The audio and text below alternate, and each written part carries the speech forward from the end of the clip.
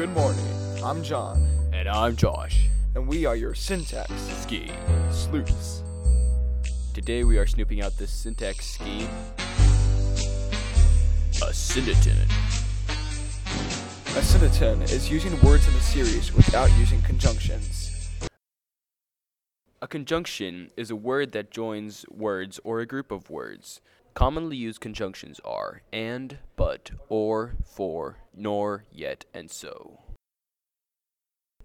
So, once again, Asyndenton is using words in a series without using all of the words that Josh just mentioned.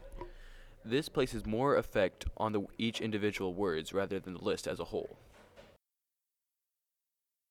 One of the most famous examples of Asyndenton is a quote by Julius Caesar in Latin, which is Veni, Vidi, Vici, which in English means I came, I saw, I conquered. That's an example of Asyndenton because instead of saying I came, I saw, and I conquered, Julius Caesar left out the conjunction. Another example of Asyndenton is from the things they carried. Tim O'Brien says they carried malaria tablets, love letters, 28-pound mine detectors, dope, illustrated Bibles, each other. This is an example of Asyndenton because he uses a long list joined only by commas.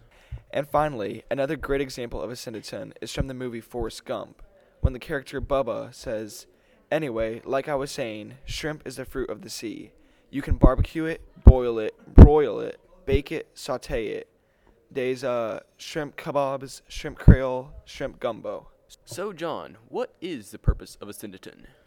Well, Asyndenton is useful in both writing and speaking because it gives whatever you're talking about an extemporaneous style.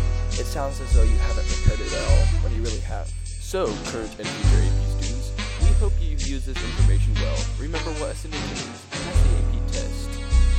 Have an awesome, unparalleled, amazing day.